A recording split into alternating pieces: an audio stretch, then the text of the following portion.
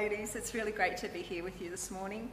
And as we continue studying the book of Acts and the Holy Spirit and exactly what that means to us, and particularly the arrival of. So sit back, as Sharon has already suggested, and let's come together for this time just to hear the message. To begin with, let's pray. Father God, I pray you might ease our hearts and clear our minds of all our worries and all that distracts us. May we be still in your presence. I pray, Father, that I might bring glory to you and your word. Come, Holy Spirit, come, that your word will be clear today to all who hear. In Jesus' name we pray. Amen. So I was thinking and remembering that when I was a kid, once a week we would get a treat from Dad. It was usually a Cadbury chocolate. You might remember them, and they're still available now, Furry Friends. You know what I'm talking about? Yeah? So you usually get 6 in a pack, and everyone has an individual wrapper with an Australian animal on it. As a child, I was convinced that the kangaroo and the platypus were the best tasting ones. The others didn't taste as good because they were my favourite animals. I always wanted those ones.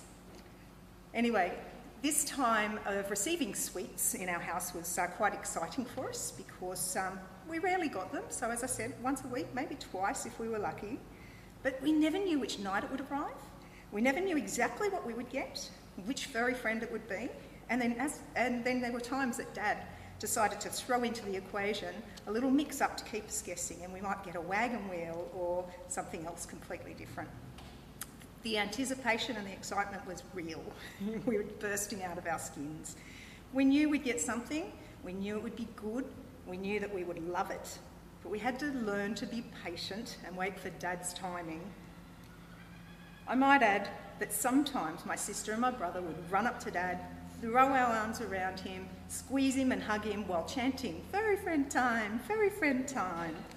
They're great memories I hold on to. And looking back at it now, it was the beginning of the lessons that I had to learn about patience. And boy, I'm still learning those lessons today. I'm sure you can associate. Before I pick up with today's verses, I need to just touch back on last week's talk from Earth One, where we looked at Acts 1. There's some really important messages there that I just want you to think about as we move forward. So we learned that the risen Lord commanded the apostles to remain in Jerusalem to wait for what the Father had promised. Jesus reminded them that John had baptised with water, but they would be baptised and empowered and united with the Holy Spirit, not long from now. So let me return for a moment to my childhood story of waiting for the treat from Dad. I can't help but relate to how they must have been feeling, the anticipation, the waiting, knowing something good was coming, not quite knowing what it was. They knew that a helper would be sent by Jesus and that it could only be good, but they didn't quite know what to expect. Obviously, there's no comparison between the arrival of my yummy treat, discovering what it was and gobbling it all up, and the supernatural and powerful arrival of the Holy Spirit in Acts. But I'm sure that some of you can agree with me that chocolate is pretty good and quite powerful too. So let's jump into today's verses and let's see if we can just try to break them down and understand them a little bit more and see what's relevant to us today. So in verse 1, we hear that it was the day of Pentecost and that they were all together in one place. There's a lot to cover in here, so I'm really just going to summarise it because some of these lessons are better spent for more time. But in summary, who are they? It isn't completely clear, and it's most likely that they were Jesus' chosen apostles, the ones that he instructed in his teachings to spread the truth of him. Some versions of the Bible suggest that all the believers met together in one place, and this number included new disciples, perhaps up to 120. What is Pentecost? In summary, it's a festival of weeks where Jewish people would celebrate and offer to God the first fruits of the harvest. It was a springtime festival, and it was one of 3 Jewish feasts that was held 50 days after Passover, which now coincided with 50 days since Jesus' resurrection. They were all together, fiercely united, And this is significant. They remained together. They prayed and commanded, as commanded by Jesus. They knew, loved and trusted him, and they knew that he would deliver the promise that he said. In verse 2, it says that suddenly there was a sound from heaven like a rushing violent wind. It's important to note here that it was a sound like. It wasn't a roaring wind. It didn't have gusts and damaging effects. It was a sound like. This sound depicts the power and the awe of the Holy Spirit. He arrived in a way he couldn't be missed. He filled the place and he stirred their senses in the process. The sound was relevant. The sound of the wind was really relevant because in both Hebrew and Greek, the word wind is spirit. It is the Holy Spirit. Verse 3, there appeared to them tongues resembling fire, which were being distributed among them, and they rested on each of them as each person received the Holy Spirit. Little single flames flickering above their heads like a candle, the little flicker of the flame was seen above each of their heads. Again, the arrival of the Holy Spirit stirred their senses, this time their sight. It was unmissable. This was a supernatural event and could only have come from God and from heaven. Some biblical scholars believe that the image of the tongues is perhaps symbolic of the various languages and tongues that were needed to spread the message of Jesus. Verse 4 tells us that they were all filled. So that is, they were diffused throughout their being with the Holy Spirit and began to speak in other tongues, different languages, as the Spirit was giving them the ability to speak out clearly and appropriately. So do you hear that? They were filled with the Holy Spirit. His arrival and his power came and they clearly spoke in tongues. The word tongues is really just the languages. So there are lots of different thoughts of what tongues really means, but in this instance we're specifically speaking of different languages instead of the native tongue that they would normally have spoken. In Genesis 11, the people had lost their way. They'd strayed further from God. They wanted to build a city and a tower that would reach all the way up to heaven just to make a name for themselves. They'd lost their way and they thought they were better than God. So to stop them, God intervened, as he does often when we need correction. And in this instance, the Lord confused the language of the world and scattered them all over the face of the earth. When the Holy Spirit arrived on the day of Pentecost, however, the obstacle of languages was no longer a problem, and it allowed a way for the gospel of Jesus to be declared throughout the world. In verse 5, we heard that devout Jews from other nations were in Jerusalem. What I want to say here is, as always, God's timing and placement of us is perfect. He had the perfect audience for this event, didn't he? He chose a time that the devout Jews would journey from other nations to celebrate Pentecost in Jerusalem. They were there on purpose by God to witness this event. It changed their lives that day forever, and the power of the Holy Spirit still powerfully changes lives today. Into verse 6, we hear that the crowds start to gather and the news starts to spread. And if you've ever been in a crowd where something's happening and nobody quite knows what happens, there's a little confusion in it. So the first reaction of the crowd was a little bit of confusion. And I think it's fair enough. I'd have been confused too. What's this? What's happening? Even though confused though, the crowd still moved closer because they were drawn because of their own dialect. They could hear their language, so they were still drawn in because they wanted to know what was happening. I want to pause here for a moment and emphasise the importance of their own language. Let's think of English, for example. We've got the Queen's English, don't we? So British English, we've got Scottish English, Irish English, American English, Australian English, some would even say Tasmanian English. But every one of these have different tones, they have different variations of words. It's the same language, but hearing it in your own dialect that you specifically connect to made it more pertinent and more real to them. Verse 7 and 8, they were amazed and they were marvelled. This was something out of this world. This was not anything that was normal. So this was their second reaction. First it was confusion, now they're amazed.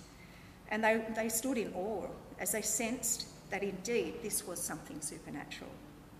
That, my friends, is the power of the Holy Spirit, the supernatural that we can't explain. To have seen it firsthand would have been pretty incredible, don't you think? It would have just been amazing. No earthly explanation. There is none. Verses 9, 10 and 11 basically just list the regions represented in Jerusalem on that day. And it highlights that these nations were far dispersed. They were far dispersed from every direction in Jerusalem. Each of them heard the testimony and the witness of Jesus and his works in their own language. The miracle here is not so much that they heard their own language, but the gift given to the apostles by the power of the Holy Spirit to speak those languages so that they could clearly hear. That is the miracle. This is the birth of the church, as each person began to hear a first-hand account about the fulfilment of the Old Testament prophecies and promises of God. They heard for the first time the gospel and the truth of Jesus. The church is the people. The church are the believers of Jesus Christ, and this is the birth. In verse 12, there were mixed reactions, and questions started being asked. What does this mean? Yep, I can understand that one as well. Something really bizarre's just happened. I want to know what it means. They were still trying to rationalise and understand it, and that's why they started asking these questions. But I find it a little bit sad as well, because if they'd have known their teachings better, they'd have seen the signs and not missed it. However, not all is lost. They stood, they stayed, they heard more, and they were won over. This is a significant historical event and the birth of the New Testament or modern day church. It is a new period in God's dealings with his people, the arrival of the gift and the baptism of the Holy Spirit. It happened just as Jesus said it would. The results were profound, far-reaching. The Old Testament prophecies of Isaiah, Ezekiel and Joel, just to name a few, were fulfilled. God follows through with his promises. The powerful effect of the Holy Spirit and what it did to the apostles left them convicted and on fire for the Lord. It empowered them to then witness to those present on the day, then throughout Jerusalem, Judea, Samaria, and even to the remotest parts of the world, as was predicted. What happened on that day is why I'm sitting here today. I'm in Australia, far removed from Jerusalem, and some would say the remotest part of the earth that you can get from Jerusalem. And it's many, many years since the Holy Spirit first arrived. But I was witnessed to in my language and heard the good news. So I believed what I heard. I accepted Jesus as my Lord and my Saviour. I believed that he died for me and that he rose for me. I believed that he did this for me to bring me back to God. I turned away from the life I led, and I'm no saint. I don't have it all together. I still battle the sins of man like anyone else. But every day, because of God's grace and the Spirit's help, I become more Christ-like. I remember clearly the day that I gave my life to Christ. It was a pretty overpowering, overwhelming day. And the sense of warmth, love, joy and peace that filled my heart, my mind and my soul will never be forgotten. I laid in my bed that night, in the quiet of the night, not a peep around, nobody knowing the change that was going on inside me. But I knew at that moment that I'd been filled and empowered and united. with the Holy Spirit, and so began my walk as a Christian. The Holy Spirit is God's Spirit. It is the Spirit of truth. The Holy Spirit's arrival on the day of Pentecost wasn't meant just for those on that day. It's meant for you too. This miraculous gift from God is for everyone. I still rely on the Holy Spirit daily, to be honest, right now, every moment of every day, to keep me on track. I'm only here today speaking to you because the Spirit guides my words. They're God's, not mine. I am but his vessel. I'm a woman with troubles and fears, heartbreak and doubts, but in the power of the Holy Spirit, I'm strong and I'm able to do this, and you can too. If you want this gift from God, to be filled with the Spirit, then you need to accept Jesus, confess your sins, and ask God to send you his Spirit too. It's not a secret club where just the strongest gals and guys can gather. Come to him now in your weakness and your vulnerabilities. He will make you strong. We need to repeatedly deny the flesh, submit fully to the Lord, and surrender what holds us here with earthly things. Spending time in God's word is essential to making us strong, to teaching us, to renew us, to refresh us. It's really imperative that we do it daily. It's the only way we can grow in the Spirit. And it's actually the Spirit that helps us make sense of the word, because without the Spirit, we can be blind too. Day by day, hour by hour, and sometimes minute by minute, I rely on the Spirit. I must walk in faith, step by step with Jesus, knowing, believing and trusting that the Holy Spirit has and will continue to empower me, even through seasons that I think are too hard to bear. How awesome, as I said before, would it be to have been there on that day, to have witnessed that event, to have been changed and impacted, but you can still experience that today. The Holy Spirit can and will impact you in the same strength and the same power, but you just have to turn to Jesus, and you have to ask for the incoming and the infilling of the Holy Spirit. How do you know that the Spirit is with you? Well, for me, it's that amazing feeling you get when listening to a sermon where it speaks directly to your heart and your circumstances. Or you stumble over a verse that you really needed to clear your mind that day. Or the sense of clarity that comes when and calls you so deeply. That's the Spirit. It's the supernatural dose of the Holy Spirit. It's how he works in us, and it's available to every single one of us. In the coming weeks, ladies, we're going to hear more about the gifts, the power and the strength of the Holy Spirit, and why you need more of him in your life. We all need an extra dose of the Holy Spirit right now. During these days in particular, things are tough. We've got COVID-19 and whatever 2020 is going to throw at us. But with the Holy Spirit, we can do it. And remember, just like the apostles, they didn't know the time or the hour that the Holy Spirit would arrive. We don't know the time or the hour that Jesus will arrive. So there's no time, like the present, to step up and stand strong, strengthen your faith, and be led by the Spirit. Let me close in prayer. Holy Spirit, we praise you. We thank you for your love lavished upon us.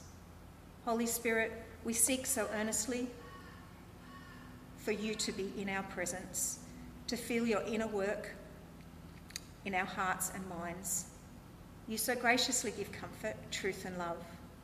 Holy Spirit, we welcome you this very day and every day. In the name of Jesus Christ, amen.